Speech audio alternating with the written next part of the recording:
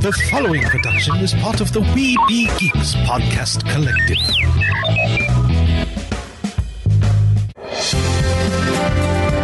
Sorcerer Radio.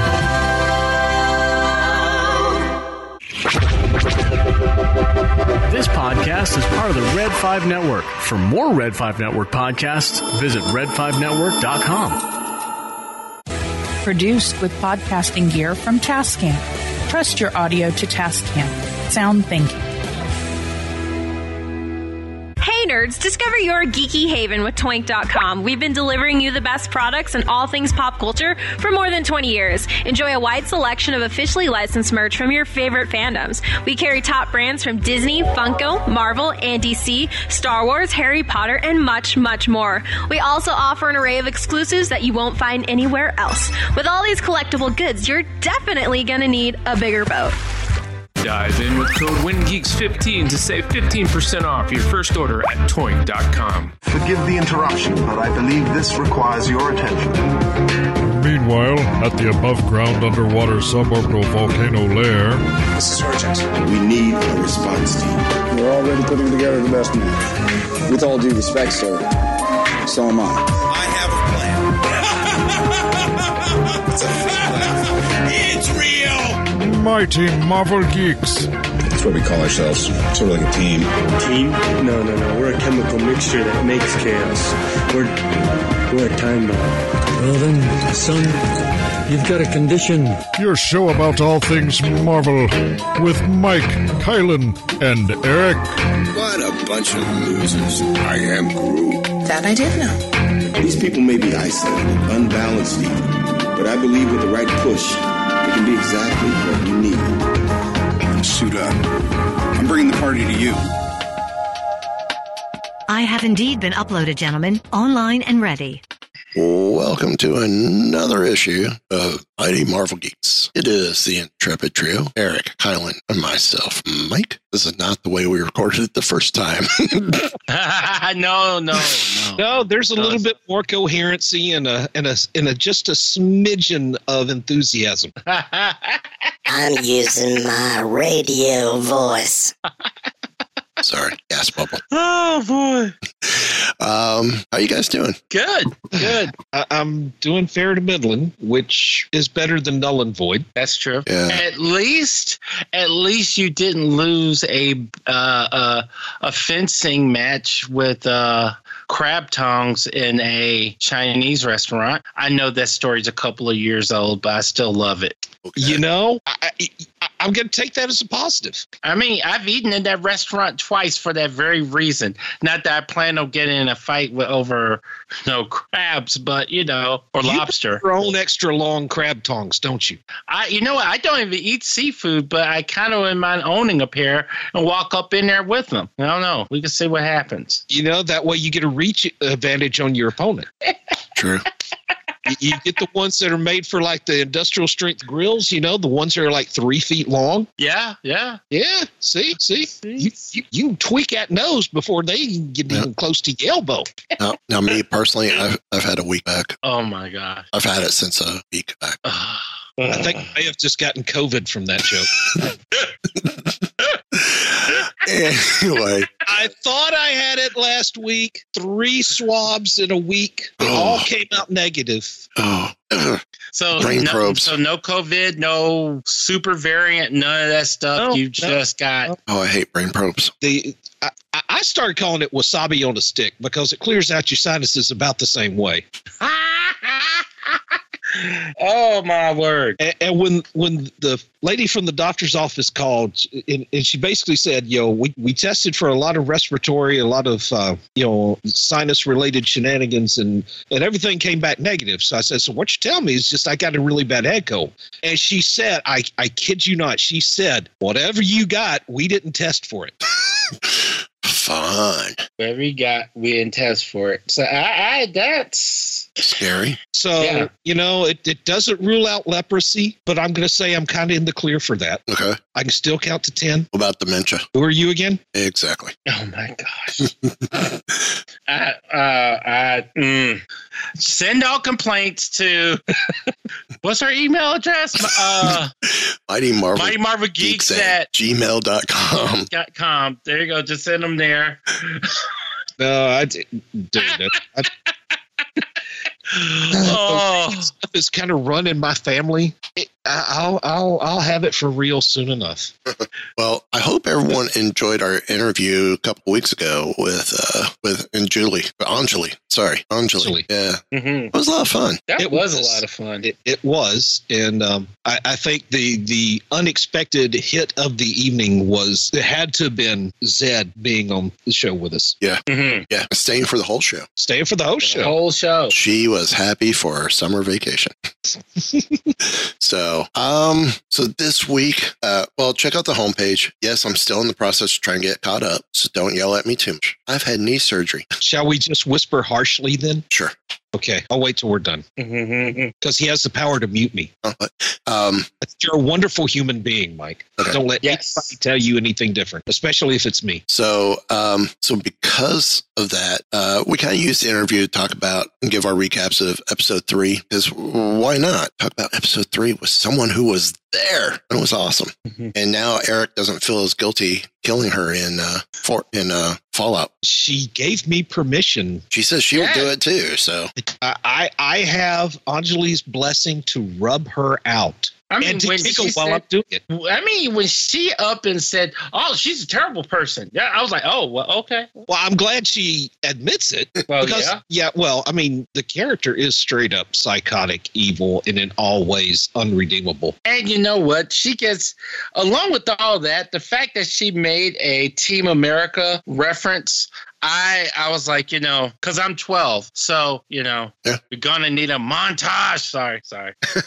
So yeah. And then last week we didn't record because, as you heard, I was sick. Eric has something that they didn't test for, so that would have presented us episode 5 because we recorded with Anjali the day before, actually the day after 4 came out, but we really didn't touch on 4. Right. So we're 3 episodes behind. We are. So we're gonna do the end of the evening. We're gonna try our best to get caught up with the Kamala Chronicles this issue. If you like our Fantastic Four takeaways, folks, you're in for a treat. Gentlemen, it's time for the Fantastic Four takeaways. If you don't like our Fantastic Four takeaways, tune in next week. Sending to your screens now. I mean, technically, we got 36 of these that we got to go through. Is that Common Core? No, that's just straight up math. 3 times 4 times 3, yeah. Carry the 2, carry over.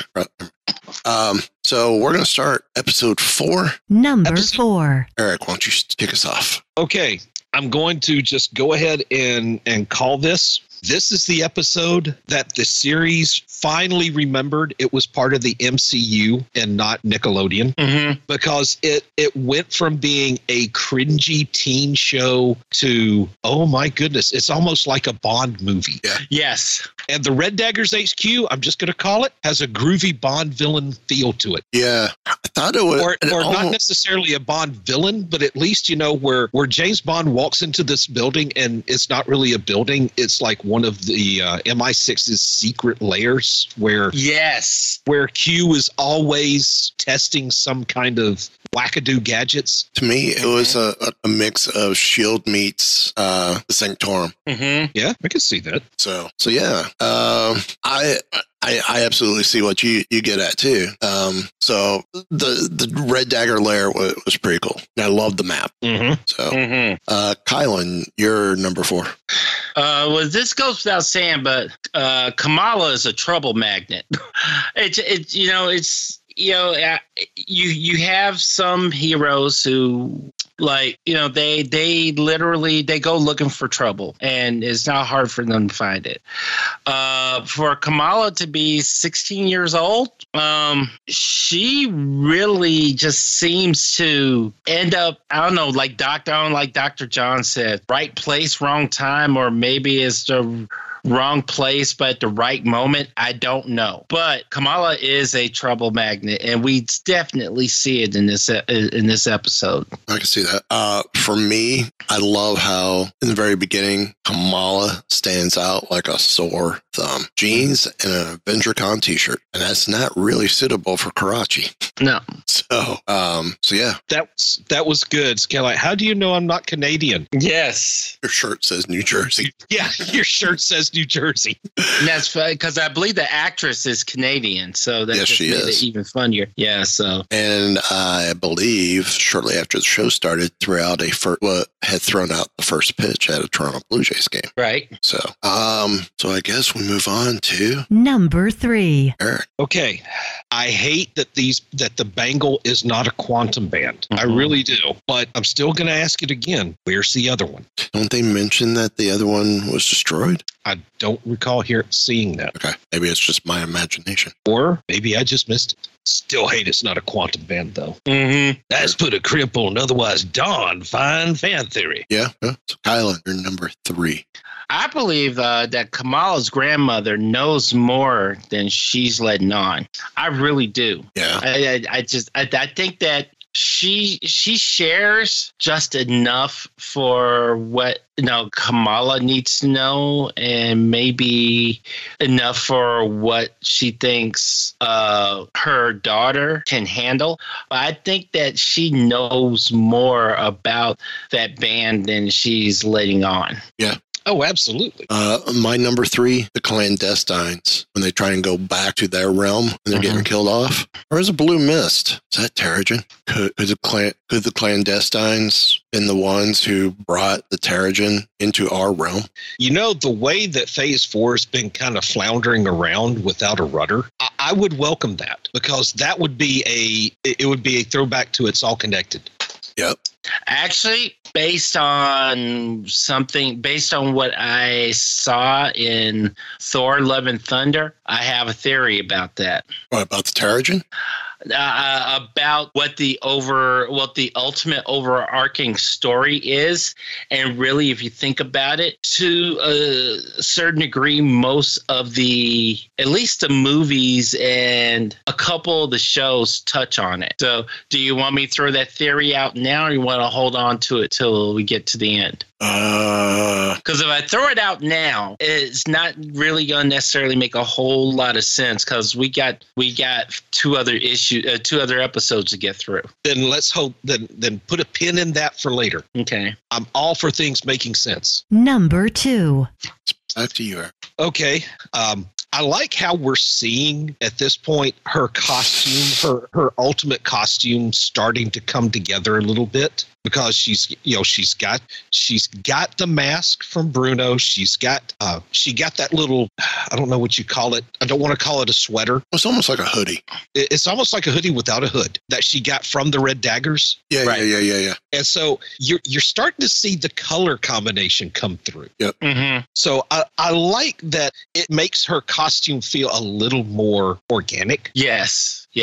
I mean, because sometimes you just see somebody show up and all of a sudden they're in a superhero outfit. Mm-hmm. Right. So you got back in, the first Iron Man movie, he's building it and he keeps refining it with every iteration. Mm-hmm. So when he finally shows up in the red and gold, it doesn't feel forced. It doesn't feel cheap. Right. I agree with that. So, Kylan, you're number 2. So my number 2 actually ties to what your number 4 is, Mike. I was talking about how Kamala is a bit of a fish out of water. Her attitude, her clothing, and it's interesting because she's unapologetically Kamala. But at the same time, you could tell that she kind of wants to fit in some way. Right. Especially in episode 4, I feel like you really see the fish out of water when it comes to her. Yeah. For me, my number 2 was the whole training sequence with the Red Daggers. Training montage. Yeah.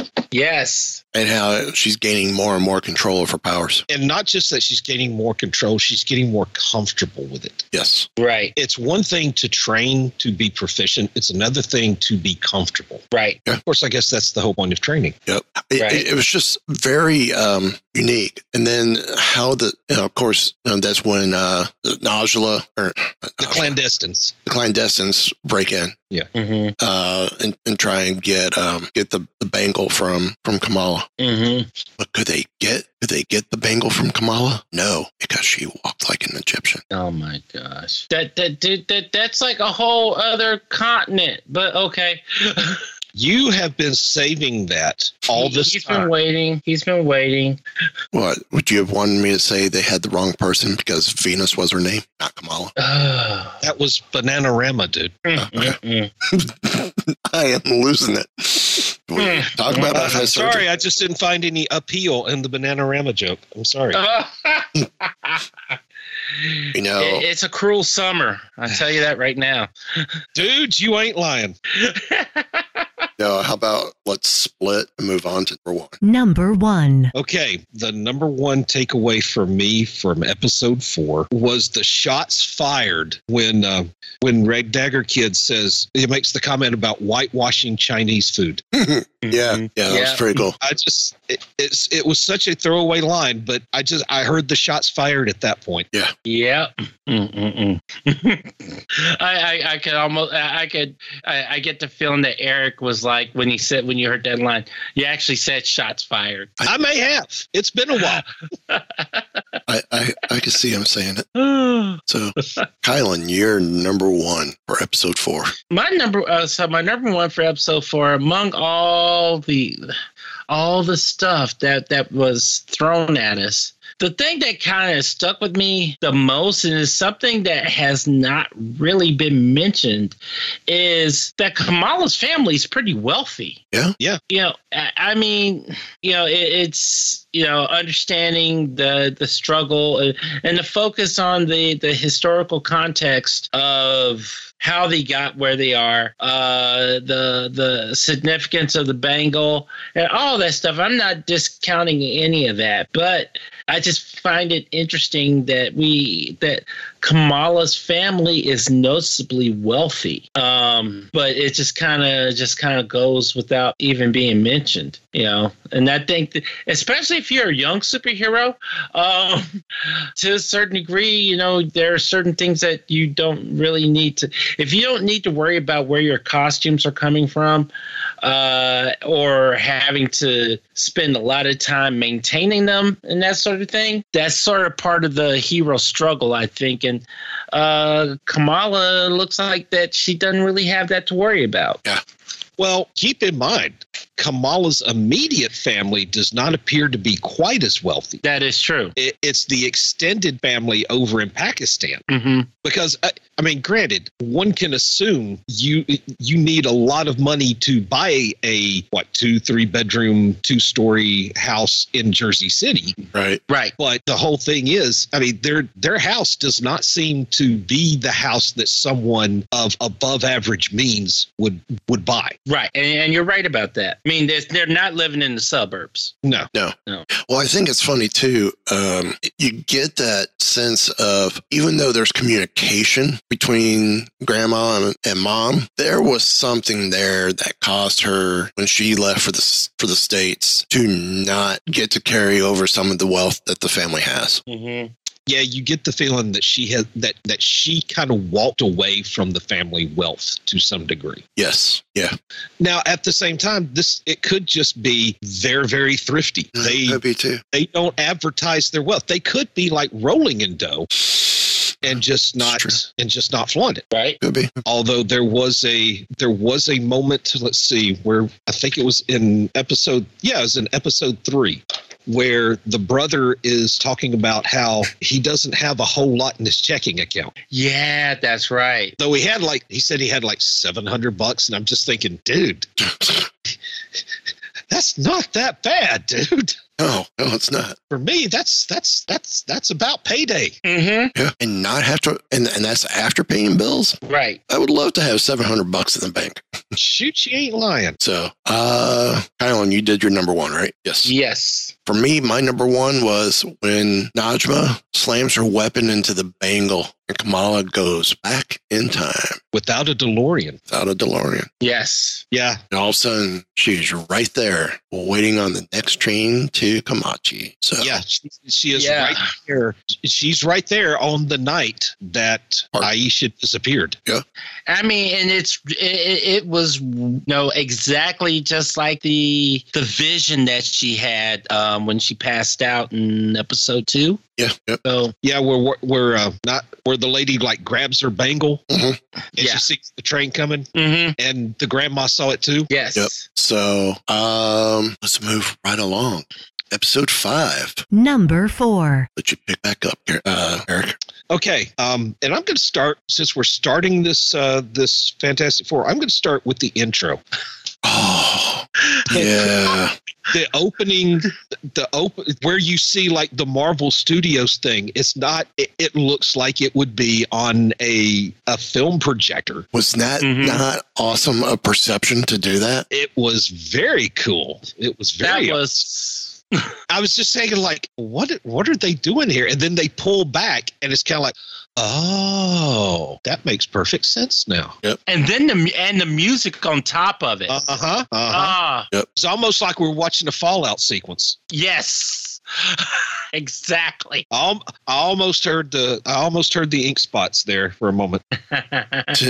For me, I kind of had that Adventurers vibe. I was waiting to hear a whip crack. There you go. Yep. So, Kylan, you're number 4 for episode 5. You know what? It's right there with Eric. Same thing. That's why I started laughing, because I was like, I am so sorry, man. No. I mean, that was my number 4 too, because I legit, my jaw dropped when I saw what they were doing. I'm like, oh my gosh, like this is awesome. That intro was. It set the mood, like just like every Marvel show and movie, you see that intro, you hear the music, it sets the mood, it puts your head in the right space, but they took that and flipped it, and it still got you in the right space for where you were going and where you need to be. So yeah, I'm right there with Eric intro. For me, I'm going to go shortly after that intro. Aunt Ruby was kind of right. Aisha did kill a man. She threw that dagger into the British soldier's chest. Yeah. And of course, she got shot as well. And notice there was I'm gonna leave it there. I'm gonna head into my number 3. But she kills the man trying to save Nana. Actually, no, we're way before that. Yeah, way before that. Yeah, the time she's running from a soldier. Right. And this is when she kills the guy. Yeah. She's not pregnant at this point. No, but she arrives at a village when she finds a man who explains that this is their home and they'll have to fight for it. So she kind of sees the rebellion happening in India, makes herself a part of it. But when she goes to nap in that field of roses, is that not a kind of a little bit of a nod to Moon Knight as well? When Tiamat takes him, doesn't she take the dead to a field of roses? I thought it was lilies. I thought it was the field of reeds. Yeah, field of reeds. Yeah. All right. Yeah. Still going to a field of something. Almost a foreshadowing of her future death. A little bit. Right. I can see the pathologic there. So. But I do have to beg your pardon, because I never promised you a rose garden. You don't bring me roses anymore. That's because every rose has its thorn. Oh my gosh. Yeah, but a kiss from a rose. I can't. I'm done. I can't. I'm not. No, I can't. Y'all are just a bunch of yellow roses from Texas. I mean, honestly, like every. Let's move on, Bette Midler. Thursday. Number 3. Okay, you kind of did your number 3 already. Right. Let's see. I'm going to jump towards the end. The scene with Cameron and Bruno, aka Brian. Hey, we don't talk about Bruno. So okay, fine. I'll talk about Brian. That was some of the most awkward guy bonding moments since when I was reading the Tick, the original run, where Arthur invites Tick back to his place, and they're just looking around kind of awkwardly, and all of a sudden they just go, "We should go drink some beers." So yeah, that's kind of the awkwardly. And just for the record, I have a T-shirt with the Argon joke on it. Why am I?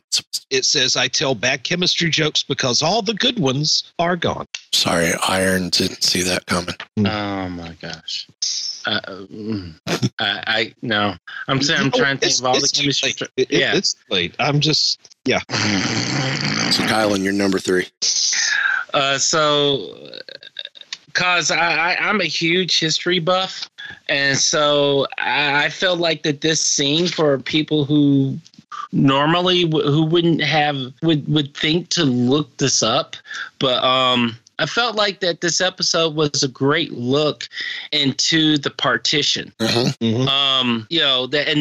something. That's one of those parts of history that we really don't discuss a lot of. I would love to discuss it much. We just don't. I mean, there was a really awesome episode of Doctor Who that takes place right during the partition, and that was a couple of years ago. And that was the first time that I had ever heard of it, and I kicked myself for it because I felt like that was something I really should have known more about. And I just think it's awesome that we're getting these stories being told from different voices, and like they said, was that was something else that was in episode 2, that every Pakistani family has a partition story, and so we knew that there was one here. And I just think it's awesome that we're actually getting to see it. Yeah, I mean, the family was, Kamala's family was not very eager to discuss it, but it wound up being, we got to see it. Right. So that's mine. For me, my number 3, previous 4 episodes, long laundry list of songs for the soundtrack. Not so much for this one. I did pay attention. Not really a lot. There's only a few. So I thought that was an interesting bit. Well, it's different mood. Yeah. Right. So number 2. Okay, if you are not at least tempted to cry when Kamala gave her grandmother the picture, you have no soul. There, I said what I said. Yeah. That was a powerful scene. That was. I expected more tears out of the grandmother. I'm just going to call it. I think the grandmother is one of those grandmothers that has seen stuff and dealt with stuff, and I think and maybe grandmother knew that Kamala was the one that helped. I'm gonna shut up on that one. No. Keep going. Keep going. I think that maybe, and you know what? This goes back to when I said grandma knows more and she's been letting on. And I think she knew that Kamala was the one that was responsible for her finding her dad. I mean, kids remember the craziest things from their childhood, and that was a traumatic experience, and maybe the grandmother remembered that. Yeah. I mean, she obviously did, because that's a family story. Now that was go ahead. No, I'm good. No, my thought was, how can the grandmother not remember Kamala was there that basically created the stars? But you nailed it. You nailed it just now. She did, because and like we've all said, she knows more than she's letting on. Well, there it is. Yeah. She remembered that Kamala was there. She said she's the one that set the Karachi trip in motion.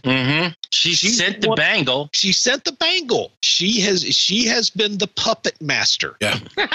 Gosh. Well, you can't unsee that now. That ties into my number 2, and that is the realization from Kamala that it wasn't Aisha, it was her that put Nana on the train. So it was her that saved the family legacy. Even if it is even though it was reality, to Kamala, I think she's understanding, yes, it was a reality, but she still kind of thinks it's in a dream world. So she takes a vision, probably. Yeah. Yeah. And actually, So in my number 2, slightly ties into all of that slightly, but it was something that was brought up also in episode 4, is we see Kamala's skill set growing. You know, and I think you see it in every episode. She's either building on what she knows or she's learning a new skill with these powers. And, you know, this was sort of like what we got to at this point was sort of like the pretest that you get before the big exam. And I mean, she passed with flying colors. Yeah. So I guess moving right along. Number 1. Okay, this is one of my major beefs with this series as a whole. Mm-hmm. For the Jinn Squad, that's what the clandestines, to have been such a threat. The way that got resolved was just kind of lame. Yeah. I mean, you were expecting this climactic battle to close the veil, to seal the rift and you know, save the world. Mm-hmm. Yeah. It was kind of a letdown to me. I mean, it just was. I mean, I agree with you. You know, it's sort of like it's like those times where you're prepped and you're ready for the boss battle. You've got all your spells saved up. You got every weapon possible.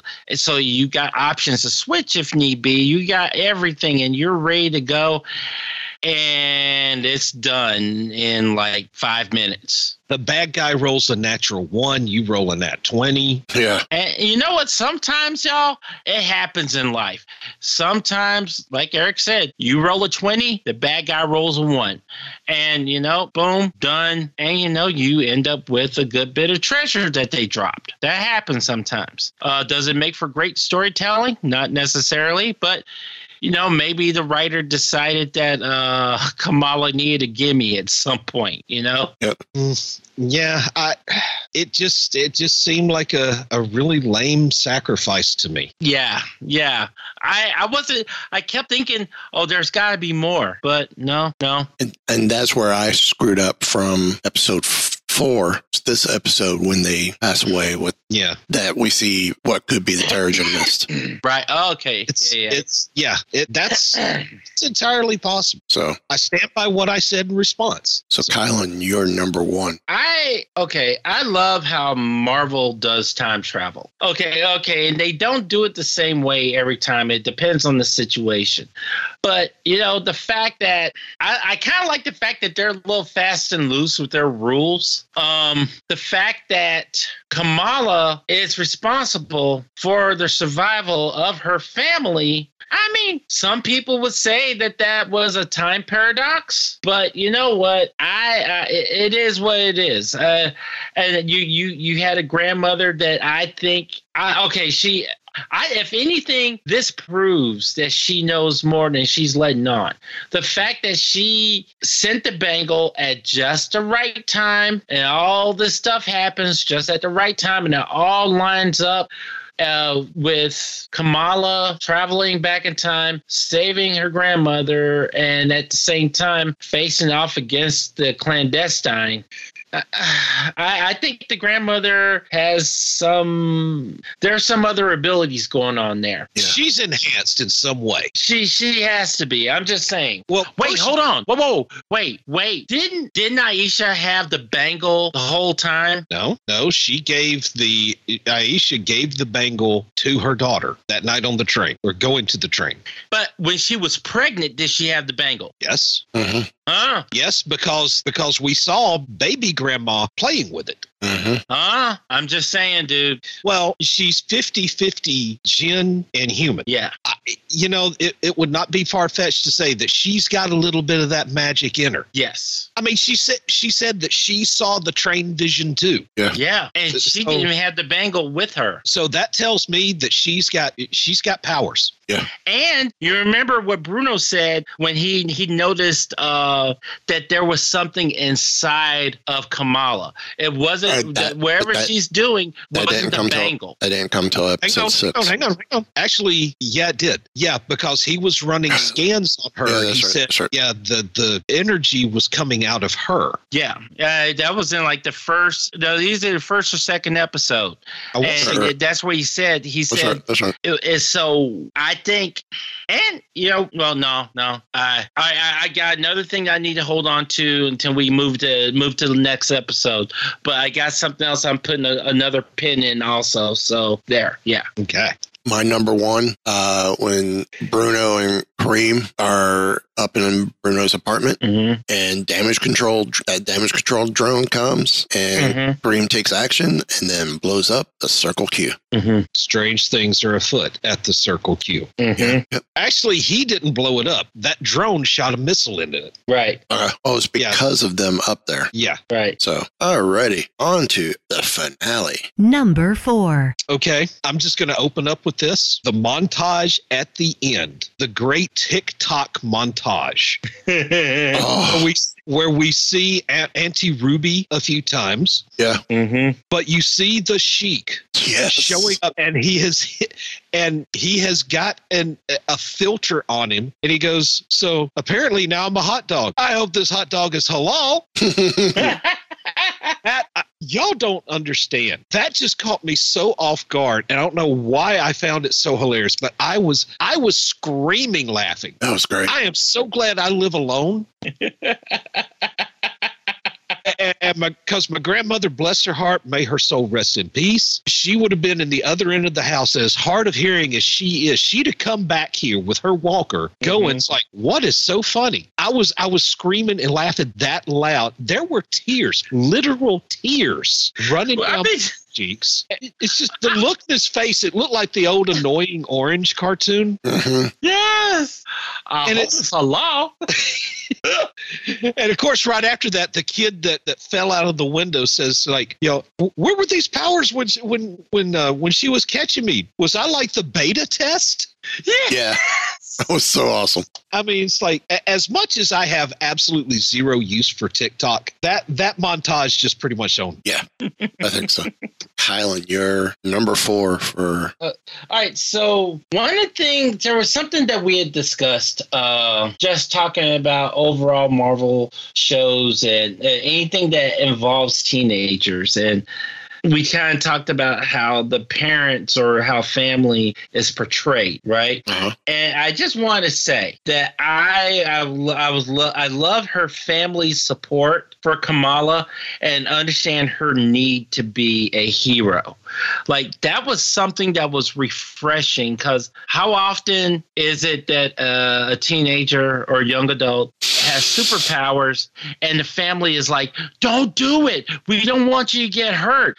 But, in this particular case, as much as that that's where they want to go, they also know that Kamala has a higher calling, so to speak. Yeah. And I loved that the family just circles around her and supports her in that. So, yeah, that was something that was refreshing to see for me. Yes, that is one of my Fantastic Fours as well, because I absolutely loved that.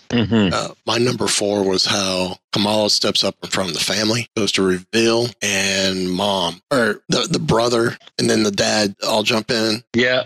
And Kamala's like, how'd you find out? And then they make fun of the mom of, want to get something started? Put it on the mom train. Yeah. It'll go everywhere. But no, you know what? My sister and my mom are both like that. Like, I can't, if I tell one, it's just like telling the other. If there's anything I want to surprise the family with, I have to keep it myself. Now, I completely understand. And who does not have a family that has a family member that uses speakerphone for everything? Oh my gosh. If my mom did not have her phone tied to Bluetooth to her hearing aids, that would be my mother. It's hard to keep a secret when you're always on speakerphone. Yeah. No. I'm just saying. Maybe at least they understand the concept of a secret identity. Although right now, quite a few people know her secret identity, but whatever. Yeah. Well, yeah. So I guess moving right along. Number 3. Okay, I was going to mention the parents, but Kylan, I mean, I'm right there with you. I am going to say this. My number 3, the MCU now has its own version of Home Alone. Yes. Yes. I mean, I almost expected to see Daniel Stern and Joe Pesci among the damage control agents. You know, that whole thing with the baseball machines. Oh my God, I was hurting. Yeah, I was hurting. I was kind of hoping that Agent Deezer was first in line there, because God, I wanted that woman to. Oh goodness. Oh man. Deaver needed it. Yeah. Or at least catch a cast iron skillet in the face. But it's a school, so where would you get? Well, the kitchen would have a cast iron skillet, wouldn't it? So possibly. Yeah. There you go. They don't teach home ec anymore, unfortunately. No. So the calf. Mm-hmm. So, Kylan, you're number 3. The Department of Damage Control is on the way out. I think that there's no way that you can come back from a federal agency attacking a school, attacking minors, ultimately facing off against the police department and the community. Yeah, I'm telling you right now, wherever the fallout is going to be, I don't know if you're going to hear about it in the next show or the next movie or what, but the Department of Damage Control is donezo. Could that possibly set up a slight premise for She-Hulk? It's possible. Oh, crap. Isn't that the next show? Yeah. Wow. It could. Could be. I mean, yeah, it could be. I almost made a damage control comment for the last episode, just saying that S.H.I.E.L.D. is or was always will be 10 times better than damage control will ever get. Right. Yeah. I mean, at least Cap and Nick Fury, like when they saw even an inkling of what damage control full on went into, they tried to fight the whole organization. I'm saying, computer controlled helicarriers targeting quote unquote enhanced humans. Apparently that mentality and that sentiment has not left the government. So Hail Hydra. Hail Hydra. For me, I think, and this is kind of almost my number 3 as well. Damage control isn't what we have known damage control to be in the comics. No. I mean, they were a group to clean up after a disaster. Sort of what we see at the end of or during Spider-Man Homecoming. Right. Now they're almost like their own agency that, I mean, why are they cleaning up, quote unquote, empowered humans or enhanced humans? That's not their job. That's a S.H.I.E.L.D. job. That's a sword job. Why are they doing it? With S.H.I.E.L.D. being pretty much no more, right? They could have had their scope expanded, or again, this rogue agent. Yeah, but they're kind of doing this the whole series. There's an enhanced. We need to go get her. Well, why? Mind you, I don't think it's the organization as a whole, but you have that one office. That one office can be indicative of all of damage control. But I will say that S.H.I.E.L.D. embraced working with heroes until, it didn't. Right. SWORD embraces working with heroes. Damage control, on the other hand, at least in, was it No Way Home? Mm-hmm. No, Homecoming. In Homecoming, damage control is there, and they're there to, almost in a role similar to what you see in the comics, clean up. But at the same time, you get the sense that they're gunning for something bigger. And I do believe, I think that those drones that they have may have been similar to the drones from Far From Home, Mysterio had used, and so or the Stark Industries drone, that Peter calls in as well. Oh yeah. Actually, I have more of that vibe than it did Mysterio's. True, that's true. So So I just think that, because right now, as far as I know, Shield is no more. So I think that Damage Control was probably jockeying to take Shield's position or try to nudge so that Sword stays in space, and somebody got a little power hungry. Yeah. I think there's definitely some power hungry overreach there. Now, whether it's because of the agent, the office, or the whole organization, well, I mean, we've seen all three happen in real life, hadn't we? Yeah. My number 3 is when we see Kamala full glow, so to speak, going to Carmen to try and protect him and give him a chance to get to the harbor. This is when we get to see the look closest to the comics, but from the magic of the bangle, if we want to call it magic. The embiggen scene. Yes. Yeah. It did have the comics look where she embiggens. It was great. It was. It almost felt to me, it had a whole mech suit vibe. Yeah. Because you could see that she was in it. You could see like her arms within the power suit arms as she was not standing on the ground. Right. So, yeah, I mean, it almost felt to me kind of like that scene in Aliens where Ripley's showing up in the loader. Yeah. Game over, man. Game over. Get away from her, you. Blank. All right. Number 2. Be Eric. Okay. Number 2. One word, and that word is mutation. Yeah. If this is what brings mutants into the MCU, I want to find out who greenlit this and go up to them and smack them upside the head. This is not how we are supposed to get mutants. I'm sorry. But notice how quickly they brush it off, too. All they did was introduce the word. I know. But how did we get Inhumans into the MCU? Use the Terrigen and then introduce the word. You introduced the word Inhuman. I don't want this to be the first instance of a mutant in the MCU. Right. I think she's more Inhuman than she is mutant. Yes. So Kylan, you're number 2. My number 2 is... Okay, so a little bit of a two-parter. The costume is awesome, and bonus for Mom for making it, and Dad's role in her name. Yes. See, that was going to be my number 2. That kind of ties into your earlier comment about loving how the parents are being treated. Yeah. Yes. This part of the series. See, my I was going to say my number 2 ties in with this, and that's how the dad talks about what Kamala means, and then trying to find a little bit more modern variant of the word, and that it means Marvel, or other synonyms for it. Marvel, and well, you've always been our little Miss Marvel. And just Kamala's phrase, I share the same name as Carol freaking Danvers. Yeah, I have to admit, man,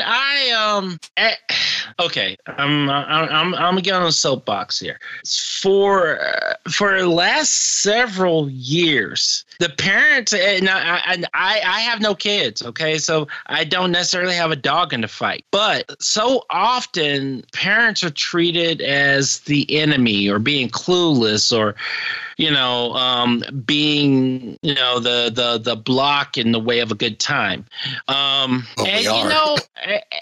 Maybe. Sorry. I mean, we grew up in the 80s, okay? So, yeah, to a certain degree, 80s movies maybe were kind of based on that, but then eventually there's like at least one cool adult in there somewhere. Like, at least between the mom and the dad, one of the parents was cool, but somewhere in there, both parents were like, they don't understand and blah, blah, blah, whatever. But it was so refreshing to see that. And, like the whole thing where, crap goes down. And, the Kamala gets the call and she's getting ready to go. And her mom's like, no, you're not leaving the house like that. And you're like, I mean, I knew what was coming, but that was the mom phrase to say. And then box. And that there may have been a knot in somebody's throat, maybe, if you felt that way about that sort of thing, maybe, I don't know. But and it wasn't just any box. It wasn't just any box, no. It was the toffee box. Yeah. Yes. Yes. That they made mention of in 4. Yeah. Oh, that's right. That's right.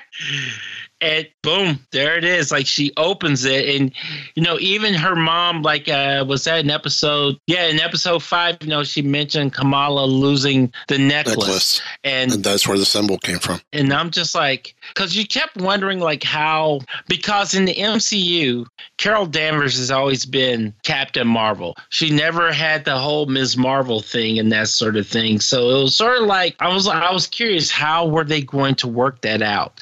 And they made it so organic, all of it, and I loved it. This is probably one of the best introduce the costume arcs. Yeah. Mm-hmm. Yes. In the CU.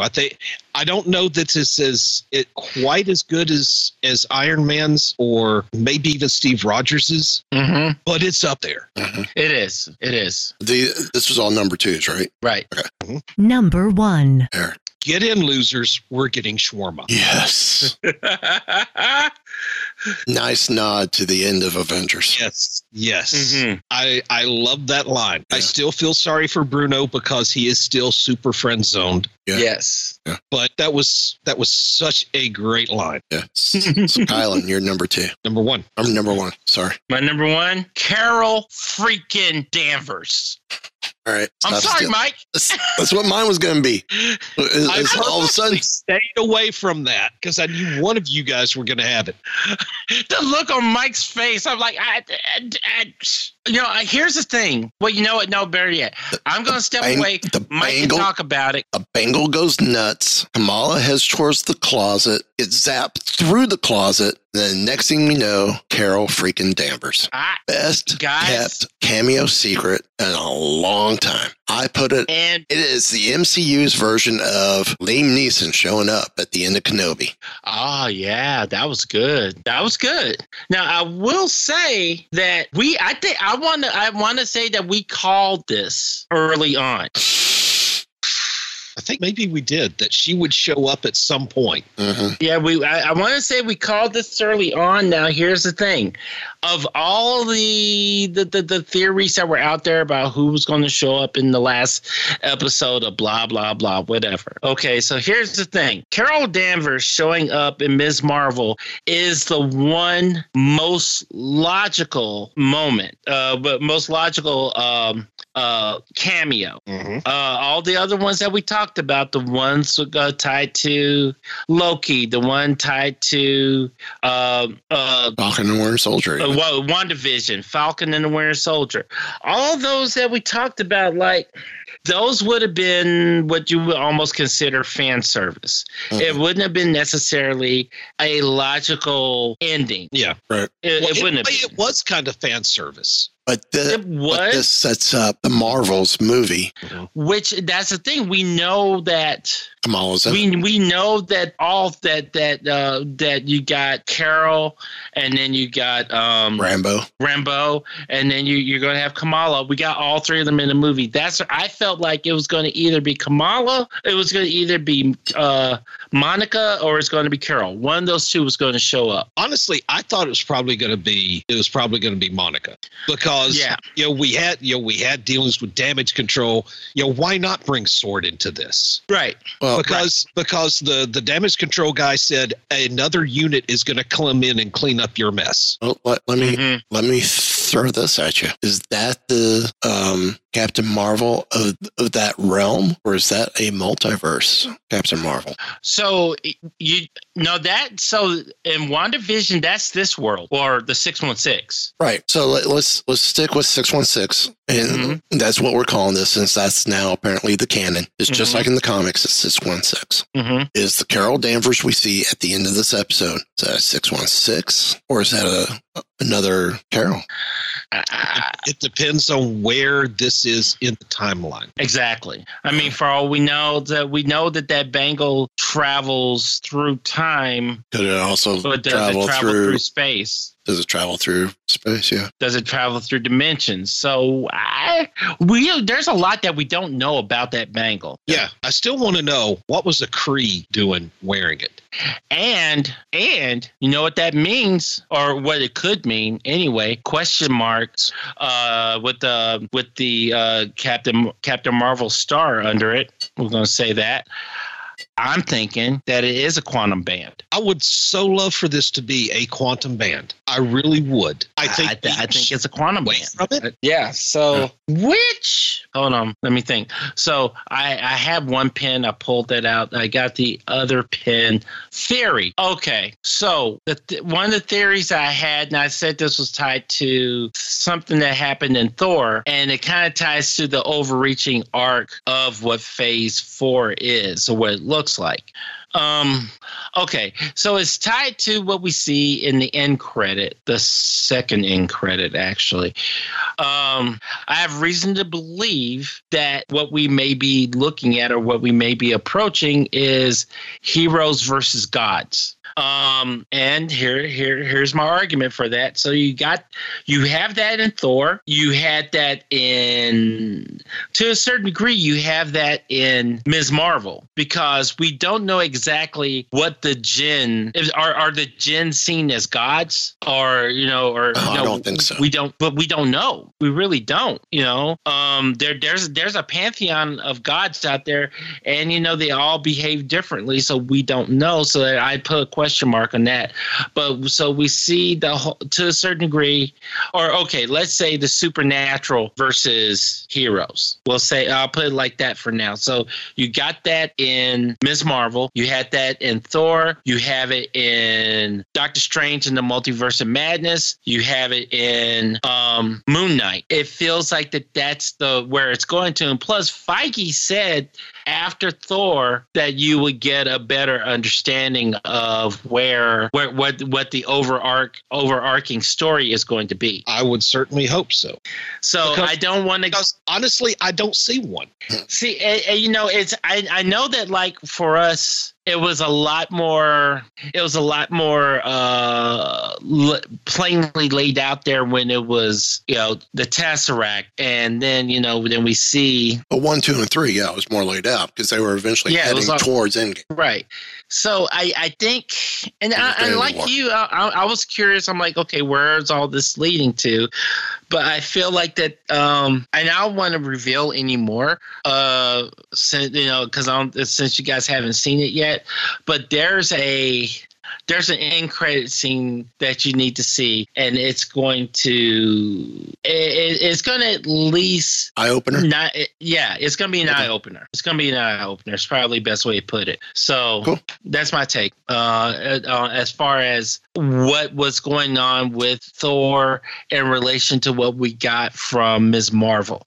I will say it kind of. I have to admit, I agree with Eric, because it did.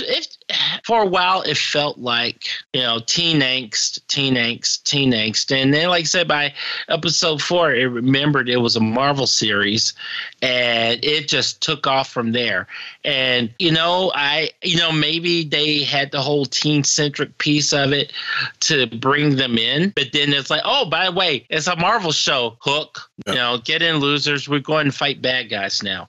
Get Shawarma. I have said this since the get-go. I mean, this show was not made for us. No, it wouldn't. It had a specific demographic it was going after. Yeah, Zoe was that demographic. Yeah, and that may be why the numbers have not been there. Yeah. Because, with episode 4, I would love to see how the numbers have progressed, and I don't think we'll ever really see it. We won't see accurate numbers, I'm sure. Right. But I would like to see what the viewership has done over the course of the series. Yeah. I mean, it did not start out very strong. I mean, it was the least watched of all MCU series on Disney Plus. But did the audience pick up as it went along? Did the audience die off as it went along? I mean, the first 3 episodes, like you said, Colin, teen angst, it was a slog, just like the first couple of episodes of WandaVision was a slog. Mm-hmm. But, I mean, at least with WandaVision, once you got to the end, even the slog at the beginning makes sense. Yeah. Yes.